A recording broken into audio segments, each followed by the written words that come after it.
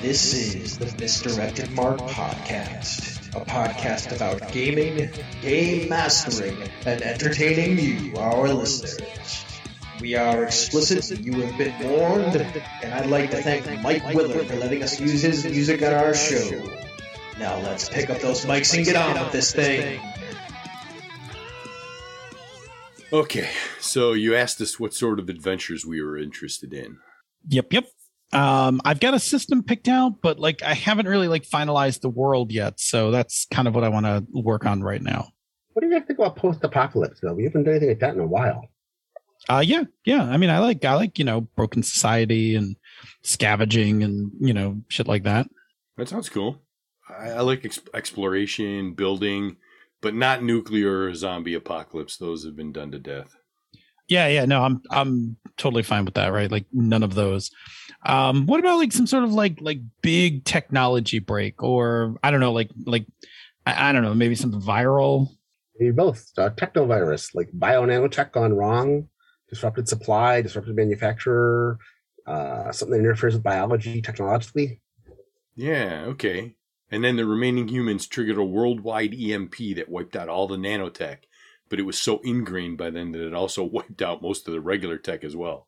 All right, cool. Yeah, no, I like that. I like that overall idea. But let's start small, and tell me about where your characters are.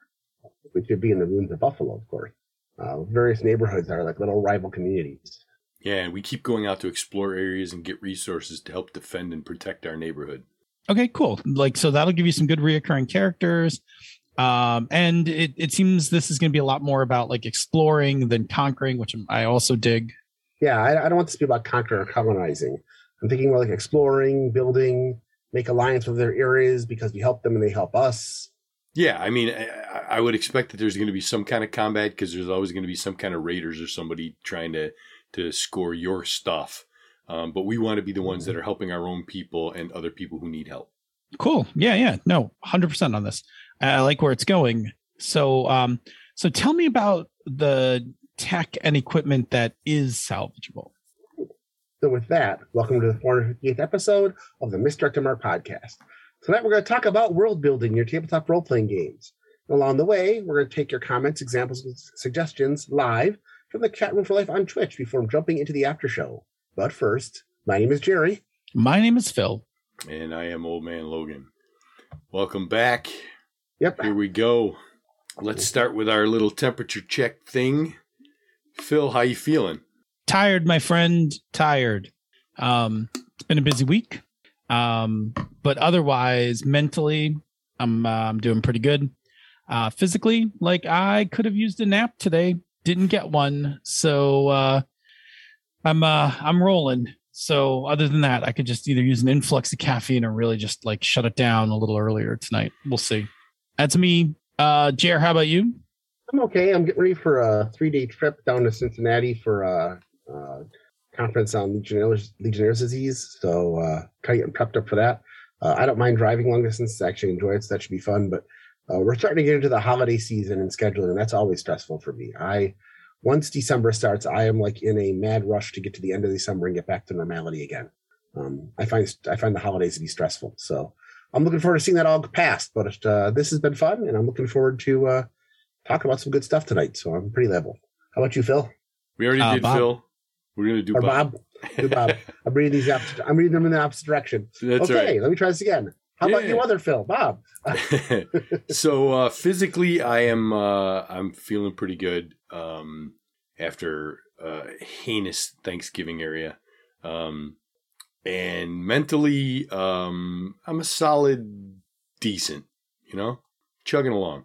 Solid decent. Yeah, solid decent. Solid decent. I like that. So that's enough. Let's jump into the one thing. Mm-hmm. As I hinted at, I am starting to feel human again. My Thanksgiving was a complete washout. I got my booster, my COVID booster, and my flu shot on the Tuesday before Thanksgiving. And then I had 4 days of flu, which was horrible. But the problem with that was it didn't just give me 4 days of flu and then go away. The 4 days of flu gave me a massive upgrade to my reflux and my reflux was completely out of control, and that just took me out. So I've been fighting that ever since, and I'm finally back to the point where I'm starting to feel decent and normal and human. So that is definitely a thing that I am happy about right now, feeling mostly back to normal. So yay for that. Jerry? For me, for the next couple of months, we're going to have Showtime so we can finish watching a bunch of other stuff. And Showtime has The Gentleman on it. And I know we went to go see it together, but I haven't seen that movie. And it was just a really good, feel-good criminal caper thing. It just kind of picked me up. It was just a really fun watch. And I forgot how cool that movie is. Especially since it's got one of the main characters that is also one of the main characters in something else I watched this week, which was Succession. So it's just, if you like Guy Ritchie films and you like the Lock, Stock, Two Smoking Barrel thing, I can't recommend The Gentleman enough. It's a good movie with a lot of cool stuff going on. So yeah, it's a great watch. A lot of fun. Yeah. Phil? Well, my thing is Cowboy Bebop. Senda was in town and had not been watching it, so I was like, cool, we were going to watch some more Cowboy Bebop. So I finished it before. I finished it last week, and then I watched it again this week, and boy, no spoilers, but boy, did I really enjoy it. It's just, I don't know. I liked it all around. I mean, I think, other people have, had their thoughts on it. And I love the anime. And I also thoroughly enjoyed the live action. And do not compare the two of them. Like, I will not compare the two of them. The anime is unto itself its own thing, and it's great. And the live action was totally fun. And where they deviated from the anime, I enjoyed it a bunch. And where they kind of stuck things to the anime was also good. And I will say that I was very pleased with the last scene of the series. The last scene was something that I didn't expect. And when it popped up, I was like, perfect. Like, I'm ready. Give me season 2. Yep. It was good. It was just good all around. Thoroughly enjoyed it. Happy to have watched it twice. Like, it was good the first time. It was great the second time. Cool. All right, that's me. Hey, before we head into our feature segment for this evening, a quick announcement. I believe we made a hint of this last week, and we're here to confirm it. We are going on holiday hiatus. If you are a regular listener of the show, you know that as it gets close to the holidays, we just stop recording for a couple weeks because scheduling gets dicey, and honestly, we like a little break. Like, a little downtime is nice. Recharge the batteries and stuff like that. So let me tell you what we do know, and then let me tell you what we don't know.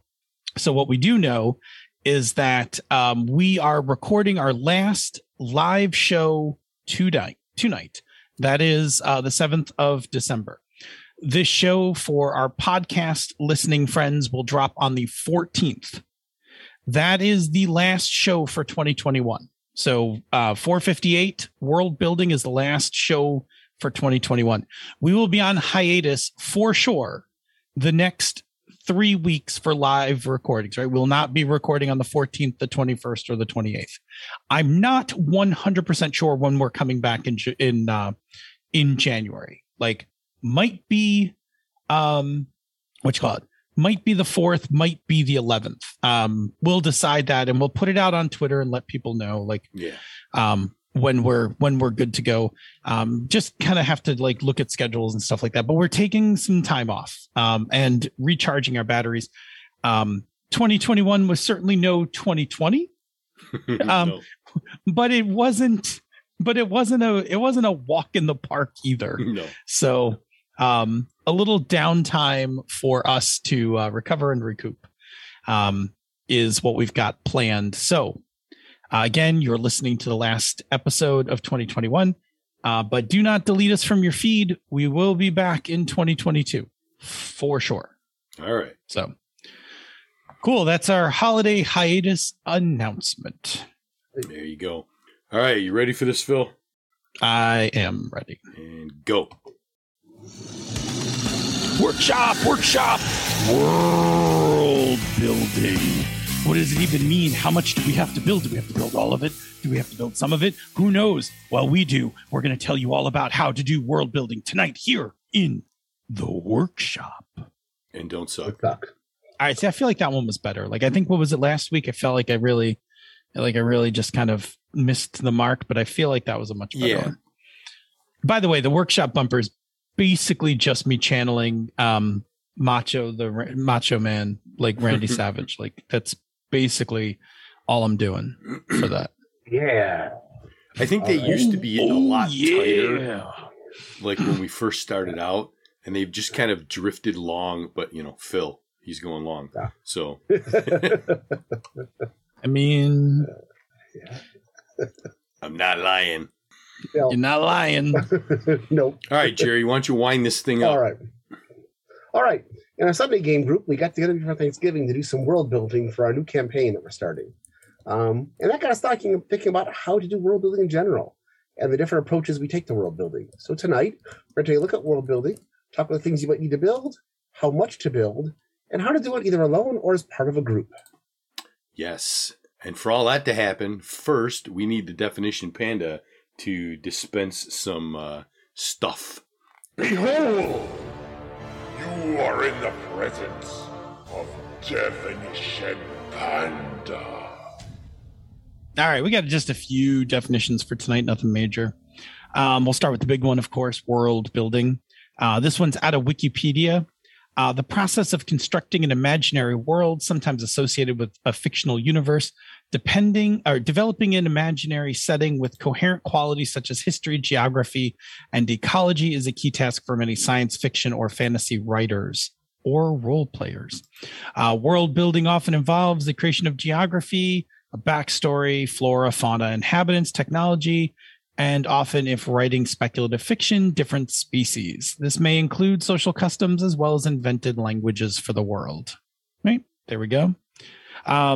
That's our big one for tonight. That's what we're doing. So in RPGs, world building is any time where we're adding information about the world we're playing in.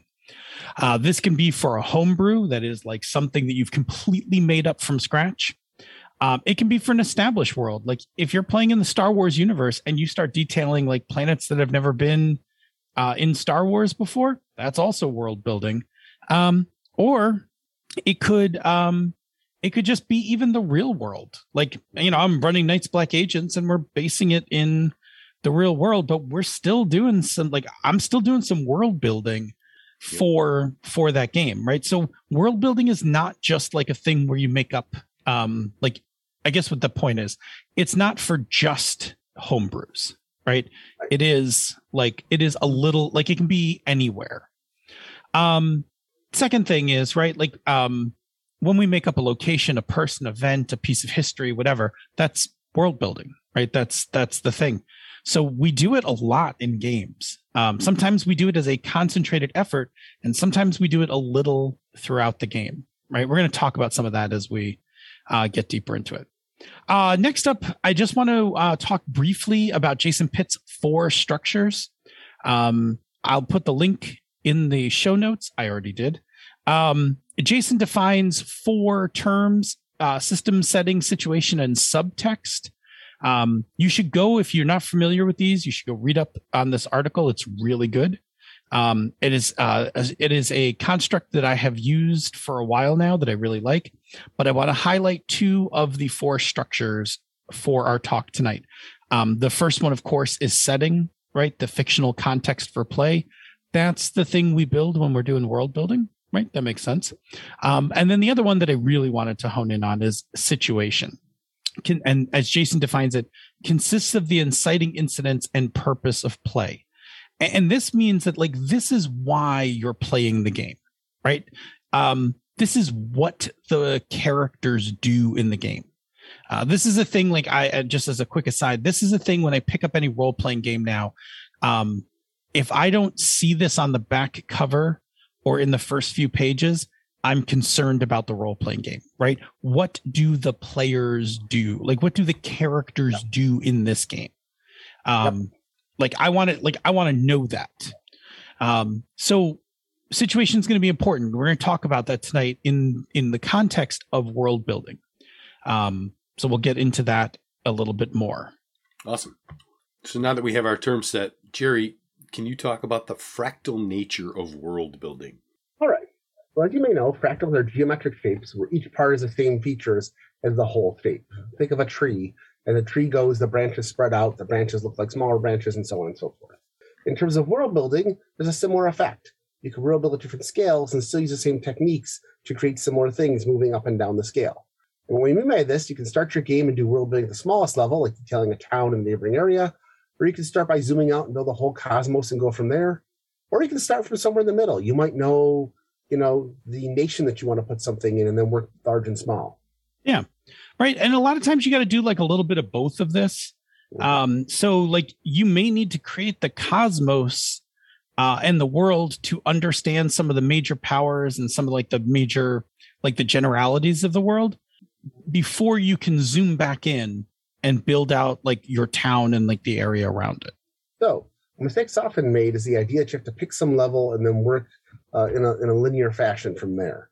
It's not true. You can bounce around different levels, create some things, leave some things completely undefined. And when you do that, this can help to save you a lot of work. Yeah, if you start at one level and just like linearly work your way up or down in scale, and then your game like doesn't take off, like, you play a few sessions and it doesn't really work, it bombs or whatever, like you made a lot of material that did not get used. I speak of this from actual experience, right? Like I will tell this story probably later, but like actual experience, you can just generate way more world building material than you needed. And if your game ends early, you just kind of like, it's wasted. Unless you find a way to salvage or recycle some of those ideas. Like sometimes you can like, pull them into other games or whatever. But again, it's a lot of work that for what may or may not be used. So like this bouncing around thing is a good idea. Okay. So there's a couple takeaways from this. One, there are different zoom levels within world building. And two, you don't have to go through them literally. You can move in and out of zoom wherever you need to. Absolutely. So Phil, you mentioned not wasting your time. And I know from the one M&M game that we played like 11 years ago, Mutants and Masterminds, you went all out on that world building only to have that game run dry after a few sessions. Yeah. So talk about other approaches for world building that may save some time. Yeah. That was a lot of, that was the complete history of supers from World War II through the 2000s. And then we played like 4 sessions, like, oh, heartbreaking. Anyway, let us talk about different ways to do some world building. There are some factors in determining how you want to world build. The first one, the biggest one, is time. Like, how much free time do you have to work on this? If you have like a ton of free time, like, I don't know, you are independently wealthy, are in a bunker, somehow safe from the pandemic, whatever. If you have a lot of free time, like you can just work on your world building and there's nothing wrong with it, right? It's fine. I certainly did. I like that M&M thing Bob was talking about was when I had way more time in my life. And just, using all that time up to do world building was, it was a thing. I did it. So that time's a big factor. Another one is, how crucial are the past events of the world and the overall world to your story? Your story is focused on the villains or their deeds. You're going to need a certain amount of world building to have things for the villain to react to and affect on. But if your story is focused on empires set 1,000 years ago and the lineage of the great houses of the time, you're going to need a totally different amount of world building to focus on those houses. Yeah, exactly. There are other factors that figure into this as well, such as are you using an established setting? Are you basing this off the real world? Things like that. Like in other words, has some world building already been done for you? That kind of thing. But time and importance are going to be the two critical factors in determining how you want to approach your world building. Under that, we're going to look at a few approaches and take these into account. Yeah, as always, these are not the only ways you can do world building, and they are not in any given order. So, first we're talking about upfront world building. And this is when the GM sits down and performs the world building before even bringing the game to the table. They don't necessarily create the whole world beforehand, but they create a significant portion of it.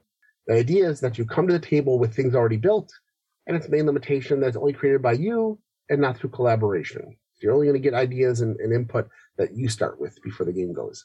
This technique is good if the world has secrets that are going to be revealed through play, that you don't want the players to know initially, so they can just kind of come into the world and learn as they go. Yeah. The next one you could do is in-game. So you can just do your world building in during the game. And this can be done by the GM alone, right? Like, so sometimes when I'm running a game, I just like make up a thing, right? Like I can, I just make up an organization or an event or something. Or we can do it by, we can do it through the group. If I'm doing it, I'm just making up stuff and hopefully writing it down somewhere, right? Hopefully I'm writing it down so I can put it back into my notes. If you guys are doing it, like if I'm doing it with you guys as a group, then I can do it like through leading questions, right? Yep. Like say, Bob, tell me about the Thieves Guild in this town. Like what's why are they so infamous? Right? Like that's, that's a leading question, to kind of prompt that in-game world building. The thing is, this will slow down the flow of your game, right? If you're doing in-game world building, then from time to time, instead of like moving through the story, progressing through the story, like, we talk about, you will stop and do this stuff. So it may slow down the flow of the game, but I find it often raises investment. As when, like, anytime players take an active role in world building, I feel like, and I think I speak from experience, it creates an investment. The players are building parts of this world. They're injecting things that they think are interesting and cool into the world. Therefore, they engage with the material better. The next thing we're going to talk about is what's called just-in-time world building. And this is the type of world building that just creates things you need to get the current session or arc going, and then you build more later on and more later on as the game unfolds. This can be a bit of a time saver if you're setting up and getting the game off the ground, but it does mean that world building will be a regular part of your campaign management, and that sometimes you're not going to have things planned out enough to move things ahead in the direction you expect. This works really great, though, for one-shots or in the start of a campaign where you're not sure if the game is going to take off and be playable after a couple sessions. Yeah. I mean, I think we talk about it a lot here. I'll mention it. I live by the 4-game rule, right? Mm-hmm. After 4 sessions, is this game viable or not? Right. Right. So just in time is a great way to do world building if you're, unsure that you're going to make it past session 4. Yep. Okay. Next one we got on the list here is expansive, right? In contrast, expansive is the approach where you create a lot of material, like more than you will need at any given time. Your initial build results in a lot of material for you to draw upon in future games. This can be labor heavy and time consuming. This is, again, why time is one of those factors, right? Because if you're just going to like knock out 20, 30 pages of world building, like you need some time to do that. But the upside is if you do have the time and you have done a whole bunch of it, later as your game progresses, you can just keep pulling from the stuff you already created, right? You'll just have this like well of material to keep pulling from. So that, will help you, because on your campaign management and prep side, you'll have a little less work to do because you're pulling from this world building material.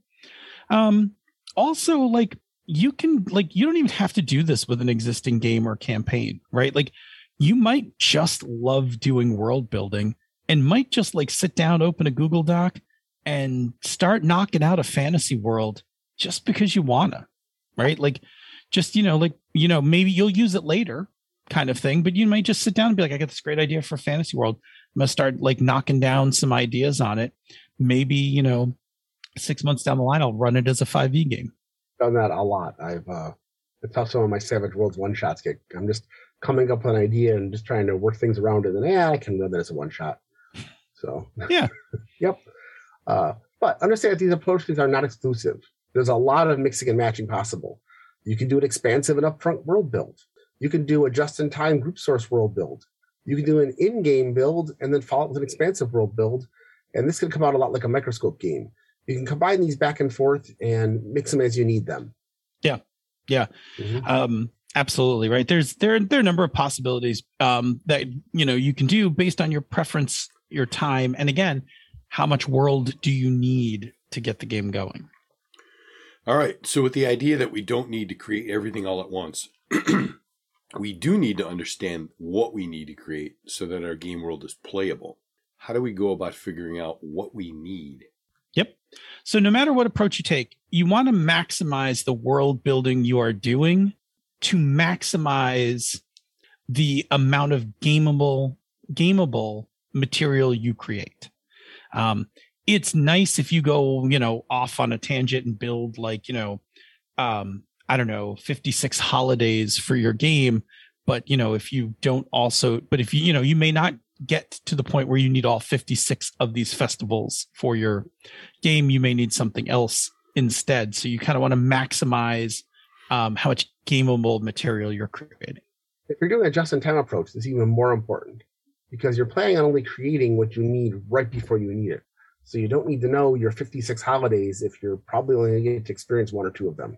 Yeah, exactly. Right now, you may right just want to now. create one or two holidays, right? Mm-hmm. Yep.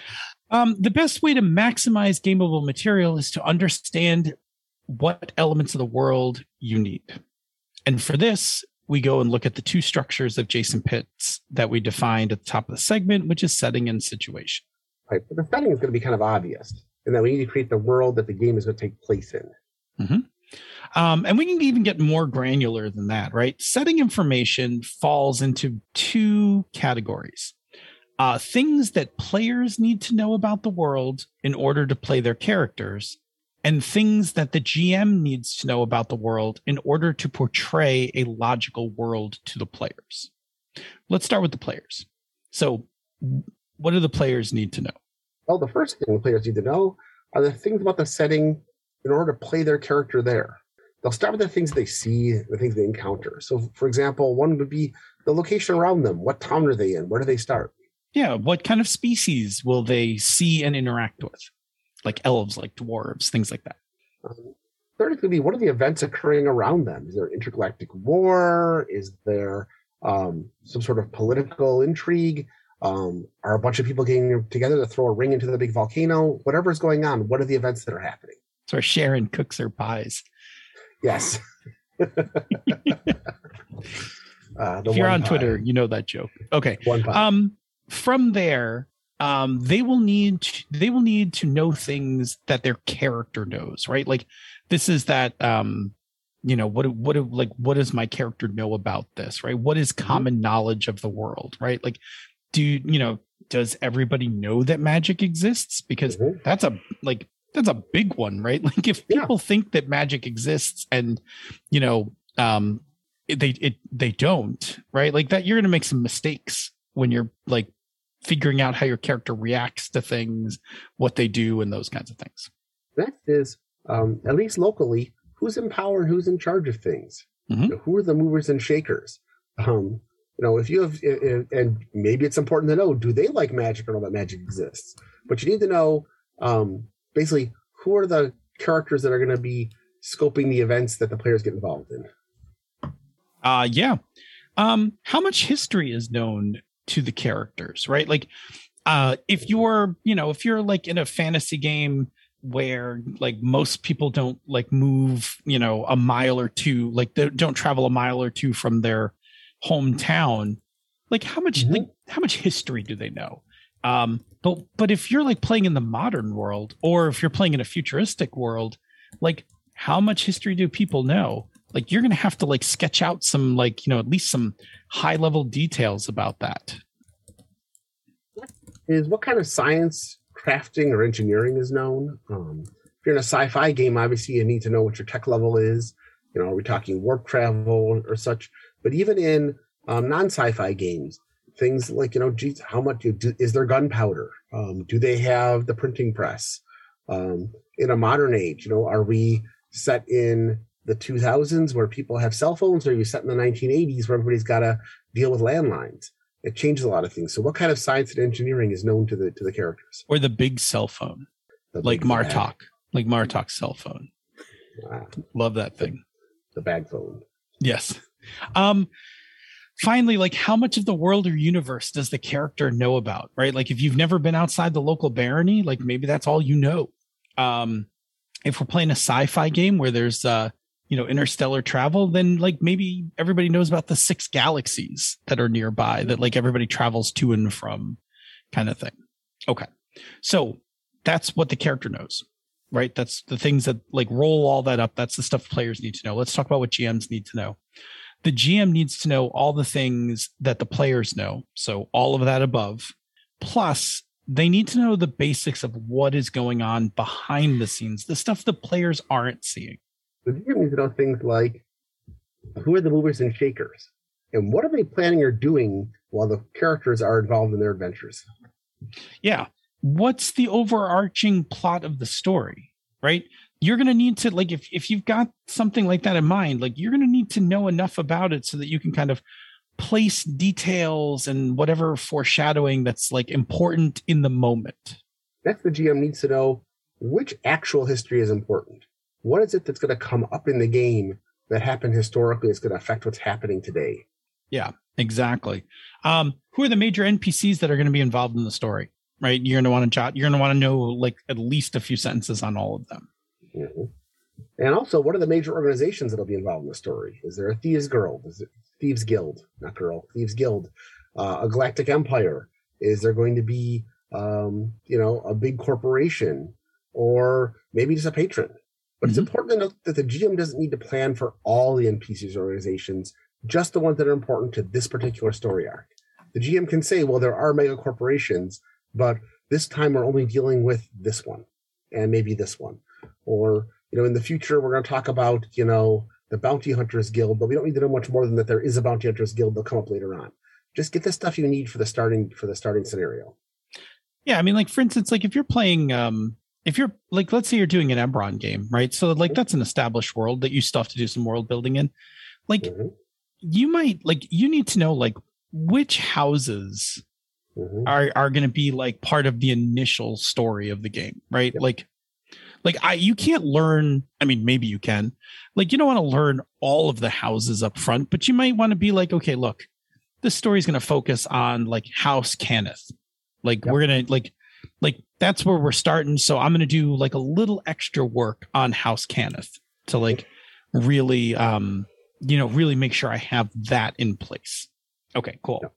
Next, the GM needs to know details that will be important for the adventure. Like what you're about to play. Yeah. For example, how far does the GM plan the story campaign to travel? A world spreading or world hopping adventure takes a lot more planning than one that takes place entirely within a small town. The difference between, an adventure, like the difference between Star Wars: A New Hope, which jumps to a planet and a half plus the Death Star, is different than the beginning campaign adventure in the Star Wars role-playing game, where the entire thing takes place in a city that fits on an 8.5 by 11 map. You don't need to plan as much that way. Yep. Yeah. It's a different, again, when we talk about scales and things like that, right? Very different scale. What locations do you need? Like those that need to be built up too, right? Just like you said in that adventure, right? If the whole thing happens on one map, that's all you need to build for, especially if you're doing just in time, right? That's all you need to build, as opposed to what's Alderaan, what's Tatooine, what's Yavin, all of those things. Hence why. Go ahead.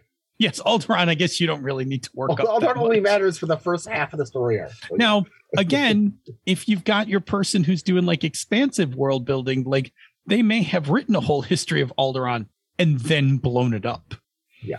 But you're correct. In the just-in-time thing, it's like, Alderaan is a planet. Whatever, it's getting blown up. So, like, I don't really need to put too many more details other than it's in one of your backgrounds.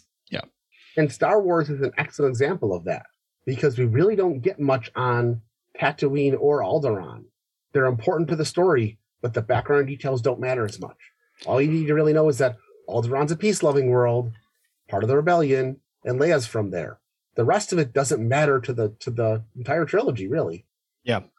And again, that's, I think, part of why I don't think that's why Lucas did it. But if we're talking about, saving time, right? That's the biome planet concept, right? So like, what's Tatooine? It's a desert. Yep. Well, what part of the planet's a desert? Nope. The whole planet. It's a desert, right? The whole damn thing. Solves a huge problem of having to like build out realistic worlds with detail or whatever. Like, what do you need to know about Tatooine? Sand, man. Like, that's like sand. Yep. That's it. Yeah. Yep. All right. Cool. Yeah. Okay. I think we're good there, Bob. I think Jerry had the last one, didn't he? I said it already. Oh, I'm sorry. We're good. Yeah. All right. We got a little windy with that one, so it lost. We did. That's why I was signaling you. Yeah. Awesome. So now that we've talked about how to figure out what you need to build, Phil, what can you tell us about world building on your own versus doing it collaboratively? I mean, I guess the simplest way to put this is it's like sex, right? Like you can totally do it alone, but it's probably better if you do it with some people. Valid. I'll elaborate. I think I could have just summed the whole section up with that, but I'll elaborate, right? In our examples above, right, the details are the sort of things that could just be done by the GM, right? You could do them collaboratively with everyone at the table, or you could split it up and the GM could do some, and you could do the rest with the table. You really like it. There's no hard and fast rules to this. Solo world building puts the work on the GM, which can make it a little more difficult. Like, especially like, if you're doing a one shot, it's just like, you have to create everything. Right. However, when you get into details like secrets, things for the adventure, that kind of world building is best done by the GM, right? Like, that's the things you need the GM to kind of do so that the players can discover it.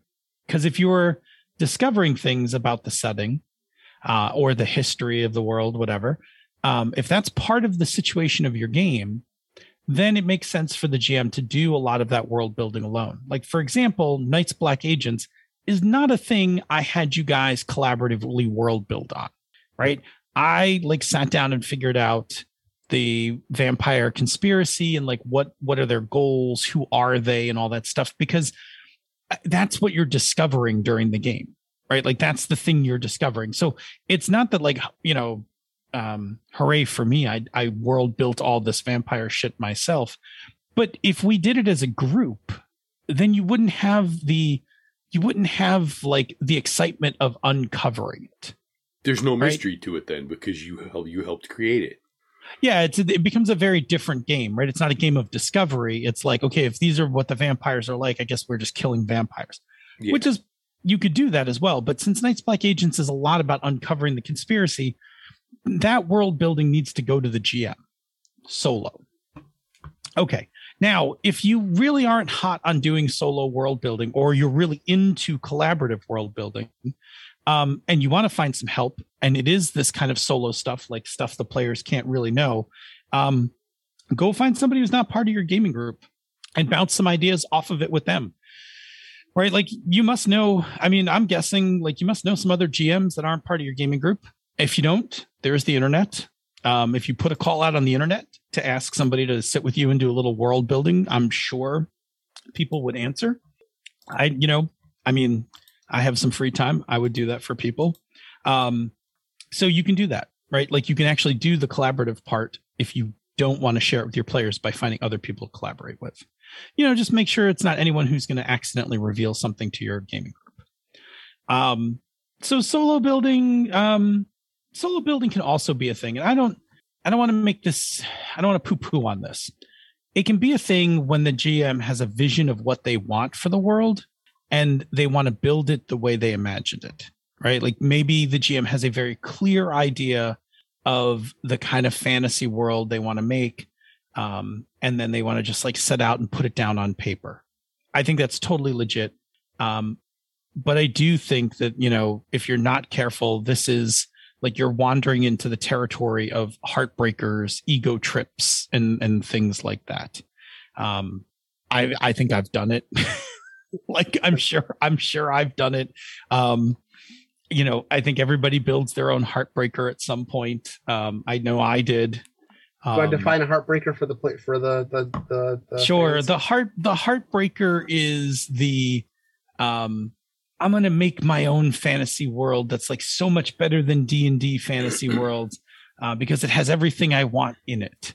It's called a heartbreaker because like you think it's just the greatest thing ever, but like probably it's been done somewhere else, right? Like by someone else. It probably is derivative of something. Honestly, like coming up with a completely unique fantasy world is pretty hard nowadays. Like there are so many created fantasy worlds that like it's almost impossible to come up with something completely unique. It's fine. You don't really need to. But heartbreakers tend to be the kind of thing where you swear you're going to make like, you know, I'm going to make the, you know, I'm going to make the best fantasy world kind of thing. It ultimately breaks your heart. So I guess what I'm saying is if you have a very clear vision of your world, and you want to just write your own setting, like your own, do all your own world building, not involve anyone, it's totally fine. You can do it. Just be careful that you're not, like check your ego at the door and, you know, make sure that you're not building a heartbreaker or on some ego trip, you know, some George R.R. Martin-esque kind of, you know, ego trip or something. I don't know if he has an ego or not. I really don't know anything about it. I think the thing that happens a lot of times with people who build heartbreakers or do that is that they get very involved in their campaign and they're all set to go. And a lot of GMs get their heart broken when the players are not as involved in it or as impressed with it. Yeah, as excited by it. Or even worse, when the GM's like, I just did it, you know, da-da-da! And the player's like, oh, that's really cool. That's just like X. I always wanted to play that X thing, and you just made it for us. I'm glad you finally took this thing that I like and put, you know. And the GM's like, "Oh, I thought I was being original." No, you know, but it's Harry Potter meets Twilight. Well, yeah, that's been out there before, you know. I read fan fiction, you know. When the Mutants and Masterminds world that Bob referred to earlier was absolutely my heartbreaker superheroes genre. It was based on the idea of like, why does anyone live in Manhattan, right? Like if you're in the Marvel universe, why would you have an apartment in Manhattan? It's like the epicenter of every like, you know, superhero fight imaginable. And they went on this whole bender about like, what would it look like if realistically superheroes existed in the world? And I wrote like 50 pages of this nonsense. As it turned out, when I showed it to the players, they weren't super excited about the idea of purchasing superpower insurance. Like that superheroes can't just be running around busting shit up. Yep. They got to like cover their insurance premiums and things like that. It was a heartbreaker. All right. Penthouse on Park Avenue. Somebody's got to pay for it. Exactly. Yeah. Yeah. It was definitely a heartbreaker. And you know, I'm pretty sure superhero penthouse is an after show topic. So. Jerry, let's talk about collaborative world building. So, collaborative world building is basically when the GM, along with the players, build their world together. And as I do more and more games, I really like this a lot. Yeah. The first benefit is that's going to distribute the workload. The GM's not going to be responsible for coming with everything on their own, so they can focus on the things that they like and let the players bring other things in. Secondly, is it's going to move the GM out of their comfort zone a little bit. And then others are going to add elements. Because of that, the GM gets a chance to be surprised at things the way players are. And the GM is going to have different things entering into their game. Because having different people contribute ideas, then putting them all together is going to result in something that's often much more creative. There'll be ideas that come in. There'll be concepts. People will build off each other. The GM might have an idea of, well, I want to make dwarves different. So I'm going to have them be X. And then a player is going to come in with, and then we can do this and this and this and this. And the GM's like, oh, that's much better than what I had.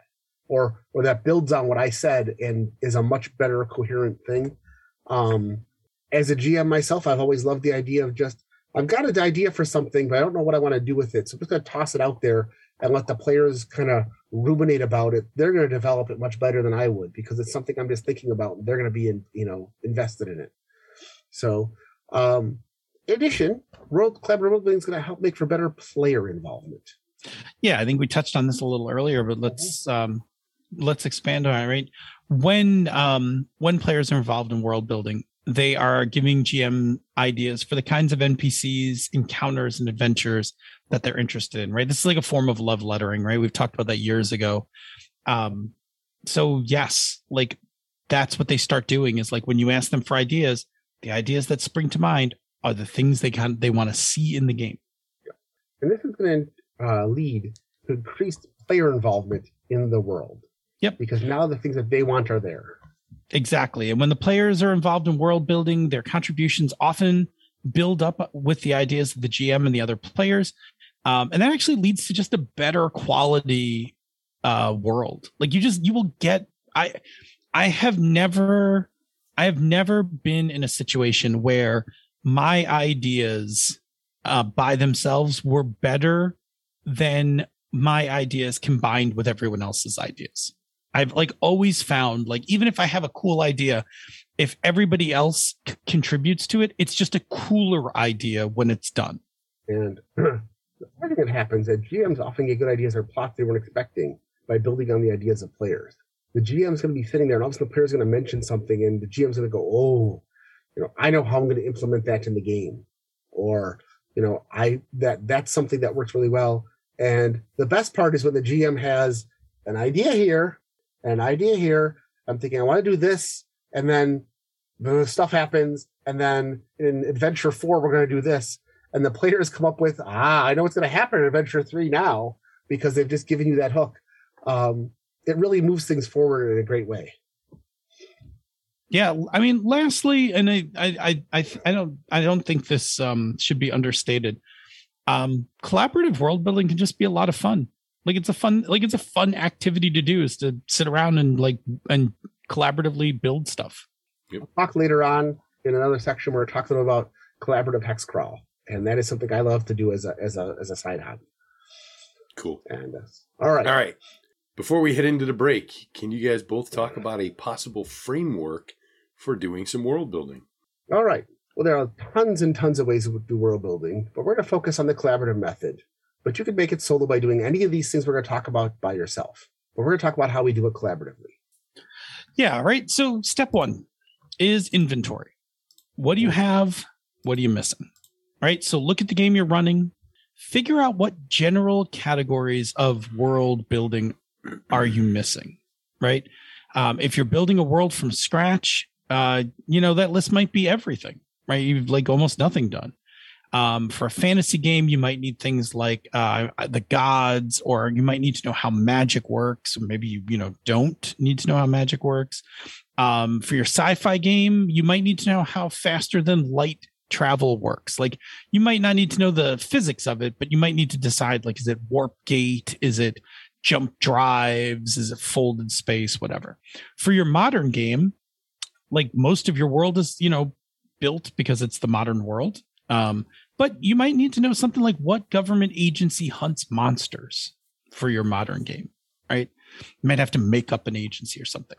So make a list of the things that come right to mind that are missing, but don't start building yet, right? Just make a list, inventory the things that are eventually going to need to get built. Then go on to step 2 and decide what are the things the GM needs to know. And again, if you're doing collaborative, while the GM might start this list, the players may be telling the GM things they think that the GM might want to know about also, because the players might feed into this. So, for example, things missing from your inventory. What do you need as the GM in order to make the world logical? What do you need to make it make sense? In your fantasy game, maybe all powers are handed down by the gods. So you need to work out the overall cosmology of the world to make sense. So on your inventory, mark these down. These are the things the GM needs to know. Yep.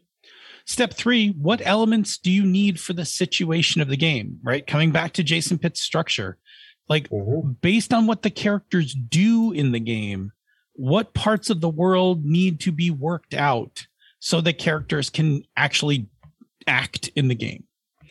For example, if your game's about monster hunting, you might need to make up some stuff about the types of monsters that inhabit the world, and maybe some cultures or some simple things about monsters. For this, I would also say zoom in a bit, right? Because the elements you need for your situation might be many, right? And characters can't do all of that stuff in day one, like in their first session or so.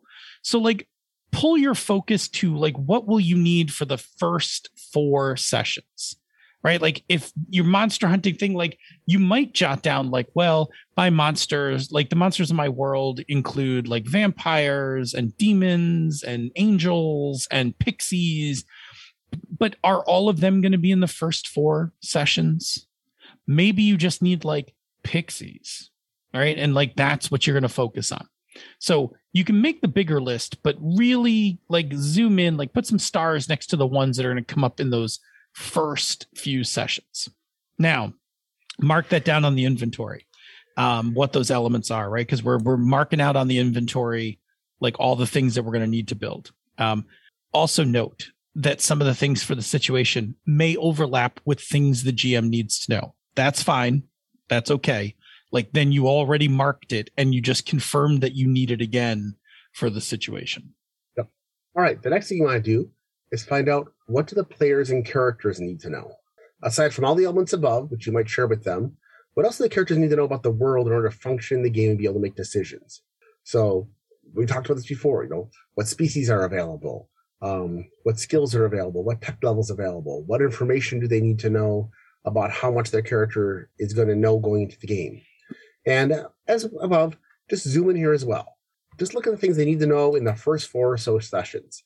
If they're not going to get involved with the big bad until Adventure 6, you don't even have to have the big bad, and they don't even know about it yet. They just need to know what's going on in the local town.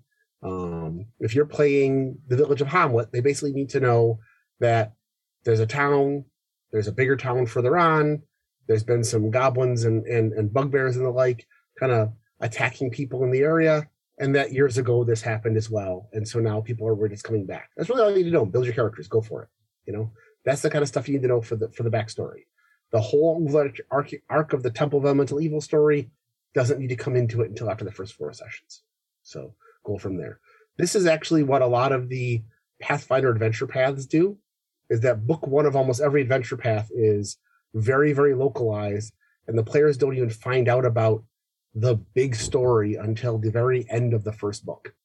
So that's a good guideline to start with. All right, next. Yeah, the next one's pretty quick, right? Step 5, figure out what you need to work on solo and what can be done in collaboration, right? So just take that list of all the things you identified and just sort them out, right? Be like, okay, these things I need to do solo because, the players can't, like players shouldn't know about these things. These things we can all do together, that kind of thing. Then, if you're the GM, work on those solo parts. Get that stuff put together, set that aside to work on by yourself. Yeah. And then step 7, right? Take the rest of it and work on it collaboratively. Cool. So now that you have an idea of what you need to collaborate on, you can facilitate a session to do some world building. There are so many ways you can do this, right? There are so many ways you can facilitate this kind of world building. We are just going to touch on just a few ideas that you could run with. So if your world needs some sort of history, consider something like playing a short game of Microscope. This is a game where the players collaboratively build a world. Yeah, right. Mm-hmm. I love Microscope. Mm-hmm. I don't think I've ever played an actual game of Microscope. I have done very Microscope-esque kind of things to do historical world building. Okay, another thing you can do, make someone responsible for different elements. Like one person is the person who's going to define technology, and one person's going to do like religion, and one person's going to do like cities and societies and stuff. Like you can just basically assign people to contribute certain parts. They're all the creation of similar elements. Everybody makes one species, one planet, one piece of tech. And a great example of this is in our recent Cortex. We did a pre-game where Phil came up with the basic framework of what he wanted to run as the theme of the adventures, and then said that there's going to be a bunch of planets around a central adventure area for the beginning of the campaign. And then we all sat down together, and Phil had each of the players plus himself design a basic planet with just a sense or two about the predominant biome, something interesting about the planet, what makes it unique, what's going to make it fun to be on. And then Phil took the planets, read them out to everybody so we could all kind of nod along and make a couple extra little notes on them. Then he shuffled them all together and handed them out again so that everybody ended up with a planet they hadn't designed. And then we all designed an intelligent species and culture for the new planet we've been given. And so within about 20 minutes, we had 4 new species and 4 planets with a few adventure hooks and some cultures to interact with. And we all had a good time just kind of coming up with ideas and building off things. And this was interesting because it also gave us that unexpected hook, because even though we designed a planet and maybe we had an idea of what we wanted to put together as a species for that planet, being given a different planet put us out of our comfort zone again, and now we come up with something different and new.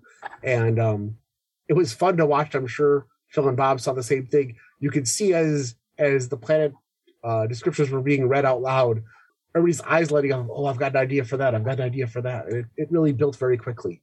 It was a lot of fun and didn't take that long. But now we've got a much more coherent game universe, and we all know what we're doing with it. Mm-hmm. Next thing you can do, community hex crawl design. So the GM will pick an area, like a solar system, a nation, a territory, etc. And then the GM and players will just take turns describing some aspect of it. Could be a terrain feature, could be a culture, could be a species, a community, or an adventure site. And if you're doing this like with an actual hex map, like not only can you describe it, you can actually just like draw it right on the map. Just, here's my adventure site. This is a partially destroyed tower made of, what seems to be smooth rock. Just leave it right there, right? Just put it down kind of thing. So yeah, you can totally, and just go around and fill in until like either everybody's had so many turns or so many hexes are full, whatever your criteria is for when you want to stop. The next thing you can do is use random tables from different source books. There are lots of great source books on Drive-Thru-RPG for all sorts of genres. There are things like the Dungeon Dozen. There are books like The Wandering Homunculus that just have tables upon tables of everything from characters to locations to concepts to there's one out there that every week the host of the blog posts a different weird fantasy kind of dungeon crawl classic style table of sometimes it's just settings, sometimes it's descriptions, sometimes creatures. There are all these great tables out there. And most of the ones on Drive-Thru-RPG tend to be pretty cheap, like $1 for a table with a lot of stuff in it. And it also supports your local gamer, which is good. Yeah, you can also just scavenge other games. Traveler has a whole set of tables for making planets. They're pretty nifty. Like there's a bunch of different Traveler PDFs floating around. You can get I believe like some of them are even either free or very low cost. You can get, ones that have the planet generation tables in them. The Forbidden Lands in the GM book has a whole set of tables for making towns. That was actually a lot of fun. Pretty easy. Just roll. I think it's like 6 or 7. Like there's 6 or 7 questions with tables that you roll on to get the answer. So things like, what is this town known for? Who's the ruler? What is the tavern in this town like? Those kinds of things. Totally just like you could use that for your fantasy game. You don't have to use it for the game it's from. Like feel free to like steal those things. There was, and I wish I could remember the name of it. There is a fantastic one for cyberpunk games. It is it came out like a couple years ago. And it's not for any particular cyberpunk game. It's just cyberpunk in general. And it had like just a bajillion tables, as well as it had some drop tables, which I thought was really cool. Like, where you just throw the dice down, onto the page kind of thing. So there's like Jerry said, there's like no shortage of these things out there on Drive-Thru. Jerry, you've got one more, right? Like I forgot about this one. This one's a classic. For second edition D&D, TSR part of a book called the Worldbuilder's Guidebook. And I always liked this one because this book broke up world building, for fantasy in this case, into different layers, starting from cosmic and cosmology down to individual businesses and everything in between. And the introduction talked about how the GM could pick up things they had in mind, like a town or a nation or a forest, and then scale up and down in any direction with lots and lots of charts. And the idea was that you don't have to design your entire world. Just what do you want to do? If you want to have a town, fine. Start with the town chart, fill in the stuff you already know. You can roll tables. You can have your players roll tables for things. You want to know what the predominant species are in your world. You can roll for those. And the idea was that you just flipped each chapter, which was only like 4 or 5 pages long, was a different layer of detail in the game world. And they told you could skip whole sections. Like you could do like nation and town and not worry about what was in between. You could start with the gods and just decide, okay, who are the predominant gods? Roll for 3 gods. Those are the ones that are going to be important for your first adventure, and then fill in the rest. It's still available on Drive-Thru-RPG. It's actually better on Drive-Thru-RPG than when I bought it in Dead Tree Edition, because you can just print the charts out, because they give you lots of charts and tables, and they even give you maps for making your world, including the what do they call the one that we always used in schools, the Mercator projection, where it's kind of where Greenland is really big. They give you that D20 with the little triangles on it with all the hexes on it, so you can actually build all the continents on your world on this world, and then cut it out and make it into a little globe if you wanted to. Anyway, it's not the be all or end all, but it's a lot of fun. And I've used it recently actually to help in some spots where we wanted to fill in some things. And it steals a lot from the Traveler books, because it talks about things like how much water is on the world, what tech levels in the world. So it's a really neat way of doing that. And as you said, Traveler has a lot of good guides. While we're talking real quick about Drive-Thru-RPG, I'd like to mention that if you are part of the Bundle of Holding or Humble Bundle, if you've ever done that or get on their mailing list, about once a year, the Bundle of Holding does a Traveler bundle for pennies that gets you all the old books, and that's just full of sci-fi charts for yourself. I think the basic one ends up being like $11, and the you get 20 books thing is like 18 or something like that.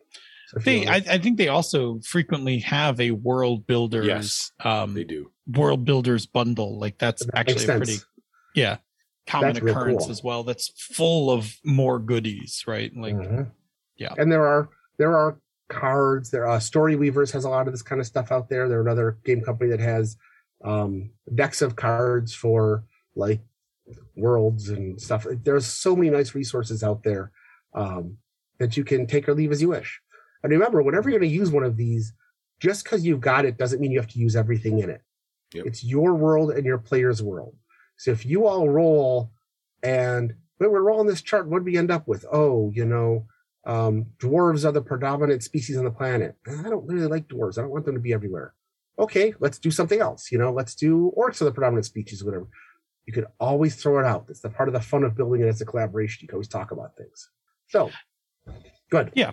You know what? I'm just going to mention something really quick before we jet out to the halfway point. In general, if you're doing world building collaboratively, use an X card tool. Have a way to delete material.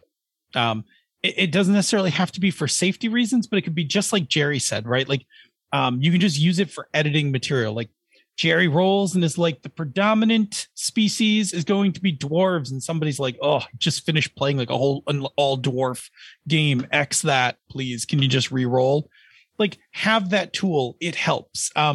It also helps for safety purposes, right? If somebody says something or designs something that is, potentially problematic or ableist or something, like you then have that ability to be like, oh, not that. Like, can we take that out for this reason, that reason? Like, yep.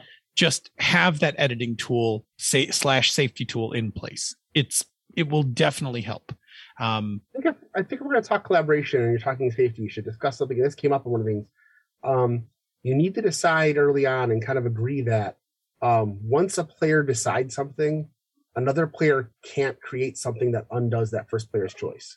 Yeah, We had this happen where we had one of the players talked about wanting to be a gentleman dwarf duelist and being part of the dwarven aristocracy and being a duelist and all that, and had this whole thing on his character concept. And then other players like, wouldn't it be cool if dwarves were all feral barbarians? And we're like, no, because this player already said this is the character he wants to build. Your design would undo that.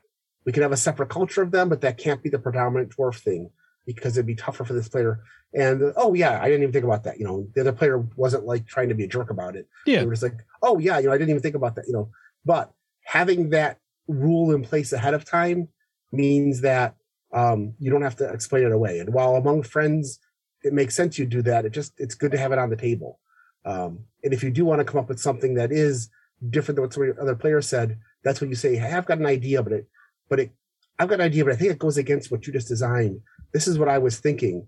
And then people collaborate to make it work, especially the two players who are working at it. Like, well, I like your idea too. Let's talk about why this works, whatever. So but that's another safety tool to have in place. I like the idea of safety when you do. I like the idea of safety at all tables. I think we all agree on that. But yeah. Yeah, I mean, in general, all right. like safety's never going to fail you. No. So this is our overview of world building. And we're going to take a break and check in with the chat room. But before we do, Bob is going to tell us about another show in the Misdirected Mark Network. Yeah, tonight we're going to talk about the lounge. Doc Palindrome is going to find the best, the brightest, and the most fun game designers, and he sits down with them. And he has a cool chat, and he records it. And you never know what kind of conversation is going to come up in the lounge. Very interesting stuff. Good. Good. How are we doing tonight? We're pretty quiet, right? Very quiet chat room tonight. Hence the reason why we're going on hiatus, right? Like, no. The we have a lot of tend to, this time of year. We have a lot of people out. Busy. We have a lot of people out. Our queen is delayed. Yep. Is delayed in flight. Yeah. I don't know where Andy Fox is. We do have a few people in the chat room, so it's nice. Yep. But it's quiet. It's quaint. Yep. That's fine. All right, we'll jump back into it. Anybody want to jump in from YouTube about world building before we kick it over? Yeah, I would say just tacking onto the safety question or the safety topic. Again, even if you're sitting down playing with people that you've played with the same 5 people at the same table for 10 years and you all know each other and you're all good friends, you never know when somebody's going to hit something that's going to be, like a surprise trigger. You never know. And it's one thing to be like, oh, can we, take this out because I don't want, whatever. But it's also nice if you've got the traditional safety tools in place that say, okay, X card, I don't have to explain what's going on, what my thought process is. I just, boom, I trigger the safety tool.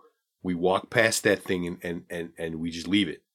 So if you have something that all of a sudden goes like, oh, and it's problematic in your mind and you're like, oh boy, you can just, without even saying anything, just boop, it's gone. And that's it. So you don't have to go through the whole conversation. Those safety tools put that little extra layer in place where everybody can stay at a certain comfort level and you don't have to worry about anything becoming an issue. So I think it's good to have them, even for a world building thing. So yeah, absolutely. All right. So diving right into the second half, we're going to do the round table, starting with question number 1. Question number 1 what have been some of your favorite world building experiences? Yeah, so I started thinking about this for my answer, and there were 2 that really stood out to me. And I saw Phil was going to talk about the one. I'm like, all right, let him take that one, and I'll talk about the other one. We had sat down to do a game of the Sprawl, and we did our world building in advance of getting that game up and running, where we were coming up with a bunch of cyberpunk corporations as part of, the whole process. And we went through this whole thing, and as this thing bloomed organically with the input from everybody at the table, all of a sudden we had this high-level conspiracy that all of these major corporations were all involved with, and that it like added a whole nother element to it. It for whatever reason, I honestly don't remember what killed that game, but there was a general level of excitement about that world when we finished all of the world building and the session 0 stuff to get ready for it. And it was really enjoyable. I had a really good time with that. And unfortunately, the game just kind of didn't happen. We like 2 sessions. The good news is we didn't actually spoil any of the material we had. No, we didn't. So we could always go back. What happened was Chris wasn't going to be able to play. And then we were going to like try to put the hacker in a box. And then it was like, and I think it was just like, it wasn't working. Like it fell apart. And it was a Thursday thing. And I think we were having trouble grouping together on Thursdays, that kind of thing. Yeah. Oh, it was also coming close, I think, to summertime. And I was going to need the Thursdays for packing and moving. Yep. Yes. Again, this is why, so we did a bunch of world building, but we did it in one evening. I did a little solo world building on the side about what the conspiracy was going to be, what the conspiracy was really about. And then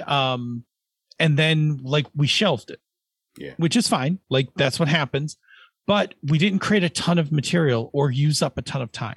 Yeah. So that game is like still hanging out there. Like the ideas are all there. And we could come back to it.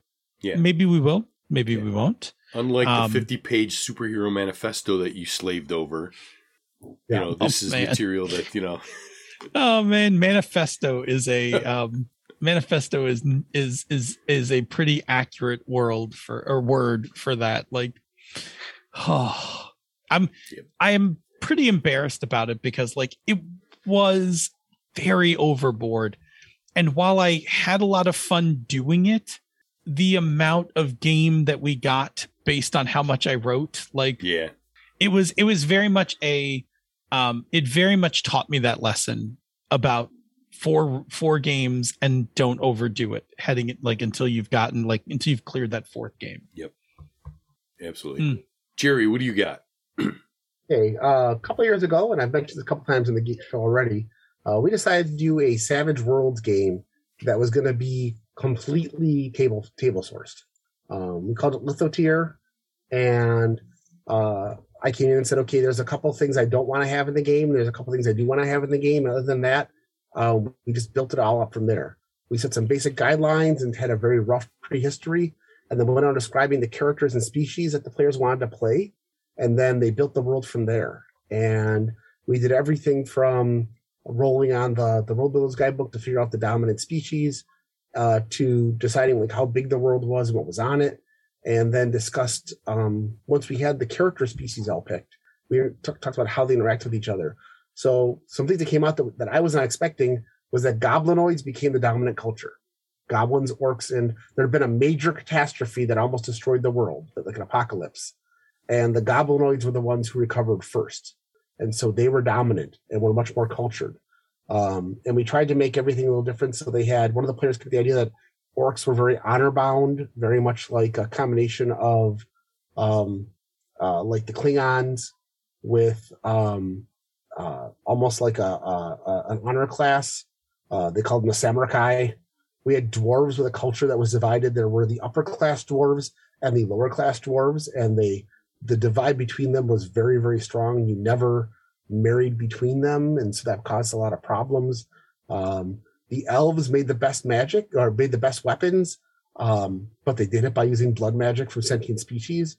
So if you wanted to have hey, I'm a bugbear, or even better, I'm a human, and I want to have a sword that gives me all these special abilities, the elves would go out and they'd find another human, kill them, use their bones to make the blade, and then use the blood from the human to make it bonded so that you can actually wield it. And that was a secret that came out later on in the game, but we talked about a little bit, that something about the elves' weapons was something that they didn't like. And the human cultures were trying to recover. So they were all a little disturbing. There was one that was very colonial. There was one that was basically trying to use magic to create new subspecies of humans and so on. So it's a lot of fun. And none of that was stuff I was planning initially. And as we went around, everybody just kept building on it and building on it and building on it. And one of the things we did was every week, because this was Savage Worlds, everybody got an extra Benny. We would have a topic for the night, and everybody gave one description, and they'd get a Benny if they gave us a good description. They always did give us So like one time, we're like, okay, we know what the three major gods are. Everybody give me another god and just give me like a 3-sentence description of what culture is around them. So somebody's like, oh, the lesser god of, the kitchen. And so their rights are that people come and you have to bring the best food and so on. And we just kept building the world every week that way. And so it worked very, very well. The one fallback to that was that because this was so hodgepodge together that it was a little tougher to plan out adventures too far ahead because we didn't have a major big bad for a while. And so there was a lot more chaotic adventures for the first couple of weeks because we didn't know where they were going. We didn't have a strong history. What I did not have a sit down and talk about the organizations, and I should have done that. I didn't think about who the organizations were in the world. And that meant that a lot of things were just kind of bouncing around, moving from place to place. But it was fun for a while and we had a good time with it. And we used a lot of tools for it. So anyway, Phil? Yeah, so I think my favorite one that I ever did was for masks. A few years ago, Bob, Glenn, Tony, and I were playing a masks game, and we needed to kind of like set up the world, the city, and stuff. And so, what I did was I did a microscope, I facilitated a microscope session where we divided up the world into the comic book categories: the Golden Age, the Silver Age, the Iron Age, right? And then like the new millennium kind of, those ages, right? So like, the Silver Age was like the Golden Age was like the World War II. The Silver Age was the 50s, in like 50s, 60s kind of thing. And within each one, we had, we went around the table putting in elements, but what we did was I guided it a little by having some stuff filled out and some stuff empty. So the things we filled out for each age was who were the major heroes of that age, who were the major villains of that age, and just by name. Like we didn't even like detail them out unless we needed to, but like just roughly, like who were the major villains, who were the heroes, what were some of the major locations in the city that were important, what was a city, I think it was like a historical event about the city, and then the last one was what major comic book story, right? Like what crossover event occurred in this age. Yeah. And we did it for all the ages. And I think we went from age to age. And it just created a really cool history. Like our history had queer civil rights occurred like way earlier. Bob's character was the legacy. So we actually like built out his relatives, his legacy that he actually grew into. And because of that, I think because of the work we did there, your grandmother, mm-hmm. who was your main connection to your legacy, she was like an awesome character by the time. That was one of the best NPCs we had. She was fantastic. And on top of that, the stuff that we laid down during that world building event was all the material I used to build out the entire story arc. So our whole thing about Tesla knocked out of time and fighting the 25th century and like all this stuff was like all part of that world building exercise. Yep. It was fantastic. It was so much fun. And it really did feel, it felt like a comic book. Oh yeah. That was the coolest part. Like it felt like a comic book when we played it. And that whole process gave me so much to ground my character for where he was in the moment when we started the game and what his thought processes were and all of that. Like if we hadn't done that and I just got, okay, I'm the legacy, whatever, like he would have been like super two-dimensional. Like, he'd have been flat until I added stuff in as we played. And it's like, that's good sometimes, but going into that game with all of that material and all of those different storylines in the history was amazing. It's one of my favorite campaigns we've ever played. Yeah. And I mean, I just loved like it. Oh, it was so good how much stuff like we generated out of it. And like if we went back and played it, like we could totally play it again because all that world building stuff still exists. Oh, yeah. Not only that, we could go back to that game and we could play in any of those ages too. Yes. Exactly. Good times. Cool. Good times. What's our next question? Question 2 is, what is your favorite world building activity? For me, it's building off other ideas. When somebody else adds something, you build it from there. About, God, it must be 6 years ago now, in one of the Facebook groups, somebody printed up a 4-page randomly generated hex crawl. Just 4 pages of a world, 2 and 2, 8.5 by 11 so there were 88 hexes on each page, and they already had random terrain in them, and they were numbered. And the rule was you could not describe a hex adjacent to a hex you've already described, and you could not describe a hex until at least 3 other people had posted. And you had to do them in order. So we did like 1, 2, 3 all the way down the line like this. But you were allowed to build off other people's ideas. And so you'd see somebody talk about, that this mountain area is known because the dwarves have erected a tower there. And the dwarves built the tower, and the dwarves built the tower 100 years ago, but the dwarves have never been in the tower. And that would be their description. And then the next person would discuss, that this is a small town located in the forest. And among the people living there are adventurers who regularly head up to try to get into this tower that nobody's gotten into. And then when the next set of hexes next to him came down, somebody else would describe that, this cave is filled with things, and rumors are that it's, creatures that have escaped from the tower or whatever. So everybody kept building on their stuff. And you saw cultures get described because you'd have 3 or 4 people in a row describing, plains dwelling elves. And then somebody else would have a city of plains. And it was neat to see how among about 20 different people, they developed this fairly large area. It was all just hex crawl, people building off each other's ideas and adding in plots and so on. And this happens at the table too. When somebody says that they like I said, like some of like honor-bound orcs, and somebody else said, oh, maybe they have like a samurai culture and that sort of thing. And it just built from there as it went. I love all that. Luckily, I was able to save that hex crawl map and the descriptions, because when we finished them, the person posting it put the whole thing up there for everybody to download. So I just love that. It was just fun to do. Every couple hours, you'd tune back in to see what people did with the stuff that you designed. So, Phil? Yeah, my favorite world building activity. I really like going off and doing the discoverable parts. I really had a lot of fun. It was a decent amount of work, but I had like a lot of fun when I came up with the the vampire conspiracy for our current Knights Black Agents game. Actually, I had a lot of fun doing the other one too for our other Knights Black Agents game. But we sat down, and it took a bit because I wanted to kind of come up with something a little more original, right? A little less, classic Dracula, little something different.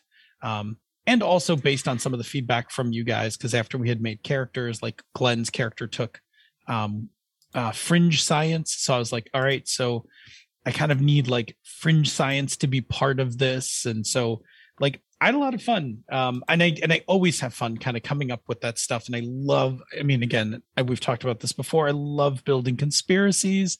So like conspiracies as world building is absolutely a thing that I enjoy. So I totally have fun sitting down and doing that. I have learned not to overdo it for the reasons that we've talked about tonight. But I do enjoy that activity. So it is like probably my favorite part. Cool. Babo. So my favorite thing is it's just the collaboration. Just sitting down at the table with everybody else and all working at it together, bouncing ideas off of each other and seeing where that goes. That just the whole event really does it for me. I'm with you. Cool. All right. Question 3, Chair. All right. What's the hardest thing to do in a world building? Or what's your least favorite part of world building? No, I think I'm up, right? Yep. Naming. God, I hate naming. I hate naming things. I'm so bad at naming things. I rely heavily on the use of on name generators, because I just like, if I make up names, they're just terrible, like terrible. So I will very quickly, like while I'm world building, if I'm world building solo, I will have a browser open where I am like looking up like random company names, random this, like you'd be surprised how many random name generators like exist on the internet. Or maybe so not.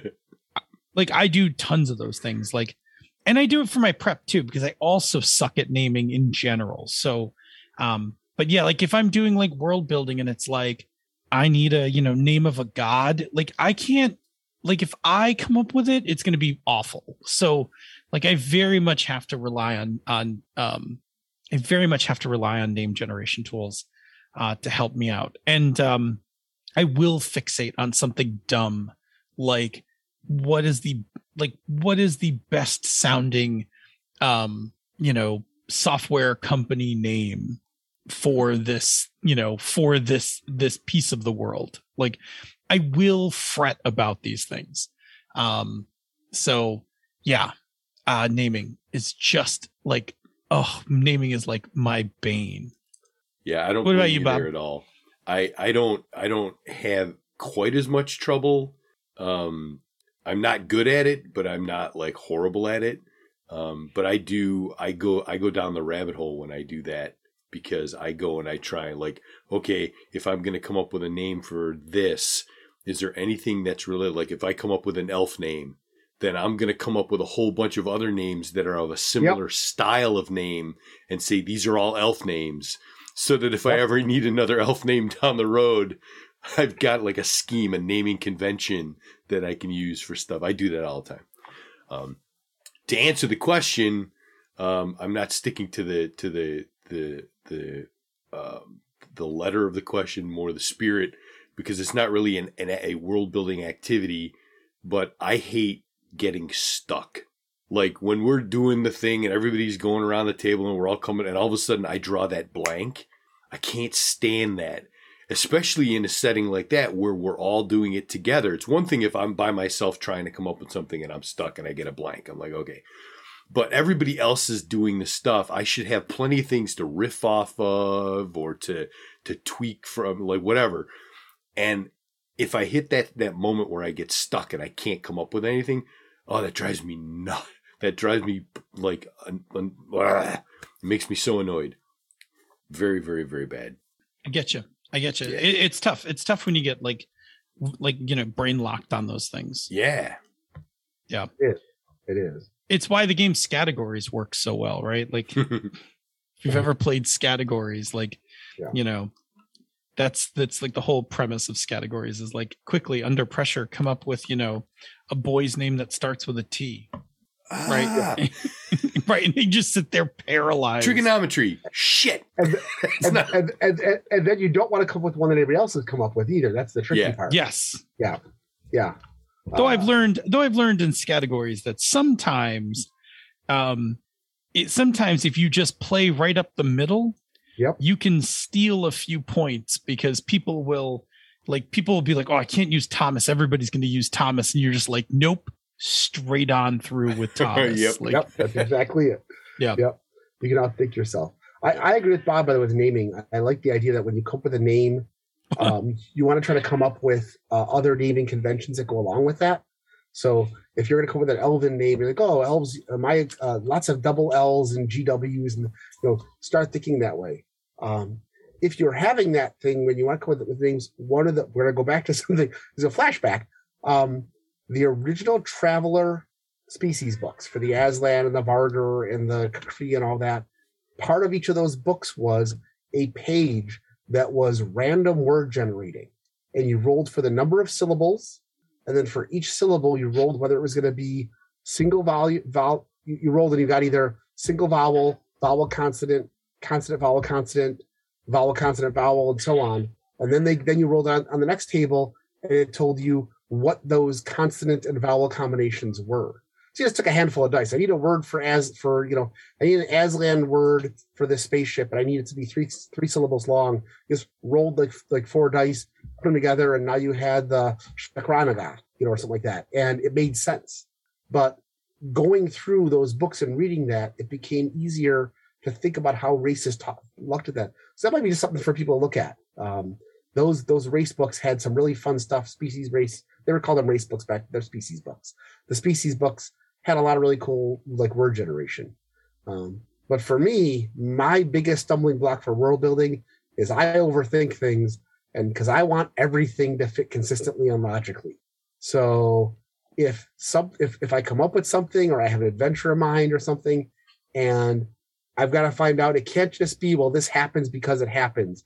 I want to know, well, why didn't the dwarves just purge the orcs from the city? Or why haven't the elves and the gnomes stopped fighting with each other after 6,000 years when it was just a mistake? Whatever. Why hasn't this happened? Why haven't we done this? And it's very easy to get stuck in a way too detailed rabbit hole when you want everything in your game world to fit too consistently and logically. This might just be a thing I do. I just obsessed over this. And that affects other parts of my life as well. But when it comes to game design and world design, I want everything to fit together. And so things have to make sense to me. And when they don't, it just irks me. And I can easily get sidetracked on that for too long. And that's what killed Lithoteer for me, was as I kept running the game, I couldn't logically figure out, well, why did this and this and this happen? Because every time the players added something, it changed that, which was great for the adventure. But on my end, I was like, well, okay, now this doesn't make sense anymore. This plot's not going to work. That kind of thing. So it sounded like somebody had an input on that one. Phil? I was just going to mention, if you really want to fall down a rabbit hole, there's this website called Vulgar. It's vulgarlang, lang.com. Yeah. Okay. That is a fantasy language generator. Ooh. And this is for serious language nerds. I own a subscription to this, but you go in and you can be like, cool, I want to use these consonants, these vowels, and these phonetic alphabet elements. And then you can then tweak a whole bunch of things. And then you can say generate new language, and it will come up with a language and also give you, I think if you just try the demo version of it, it'll give you 200 words, a 200 word dictionary. If you sign up, it gives you, if you buy a license for it, it gives you a 4,000 word vocabulary for it, so that you can just make, you can find words. You don't even have to make them up. Yeah. You can just go look, and see if they're in the language dictionary. That's really cool. I was messing around with it early pandemic because I was doing some world building, by myself during early pandemic. For an idea that I'm still kind of floating around, although it's kind of evolved. But I was like, oh, maybe I would like to have my own language. I will mess with it. But I will tell you that I do not understand enough about phonetics and language and stuff like that to pull off all the real cool features inside this thing. I don't understand how to program the phonetic alphabet. You don't need to, because you can just throw some consonants and vowels at it and then just be rip out a new language for me. You can get enough surface level stuff to give you some words to sprinkle in, and yeah. I like that a lot. Yeah, Vulgar Lang, it's called. Yep. Yeah, it's pretty neat. Cool. So cool. All right. That's what I got for that. Well, that's a look at world building. Yeah, we hope that if you decide to do some world building in the future, that our advice will be of help and keep you building what you need, but also giving you stuff that's gameable. There you go. All right, we're going to check in one more time with the chat room before we head off to the conversation corner. And we had a note from Chromatic Chameleon One thing that might be fun to do is a solo game creating background for the players as you play. That's a cool idea. Yeah, absolutely. I like world building, background generating, like just as a general thing. Like I'm like Jerry in one respect, where like if there's tools to do it, I like to pick up the tools. That's why I have card decks of all kinds of shit, and you know, anything that's got like tables to help you and stuff like that. But turning it into like a little solo game kind of a thing for that type of thing is a cool idea. I love those tools. Like I will I always collect those tools like you guys, right? I'm like the exact same as what you call it. I'm the exact same as you guys. Like those tools, I will pick them up because you never know. Yeah. Like you never know when you're going to need them. Just like, I don't know. I think I'm going to probably need this one day. My favorite one are the short order hero cards, right? Like I love those personality cards. Those are fantastic. I use those constantly. Like I've had my deck forever and I absolutely love them. I'll use them in a heartbeat.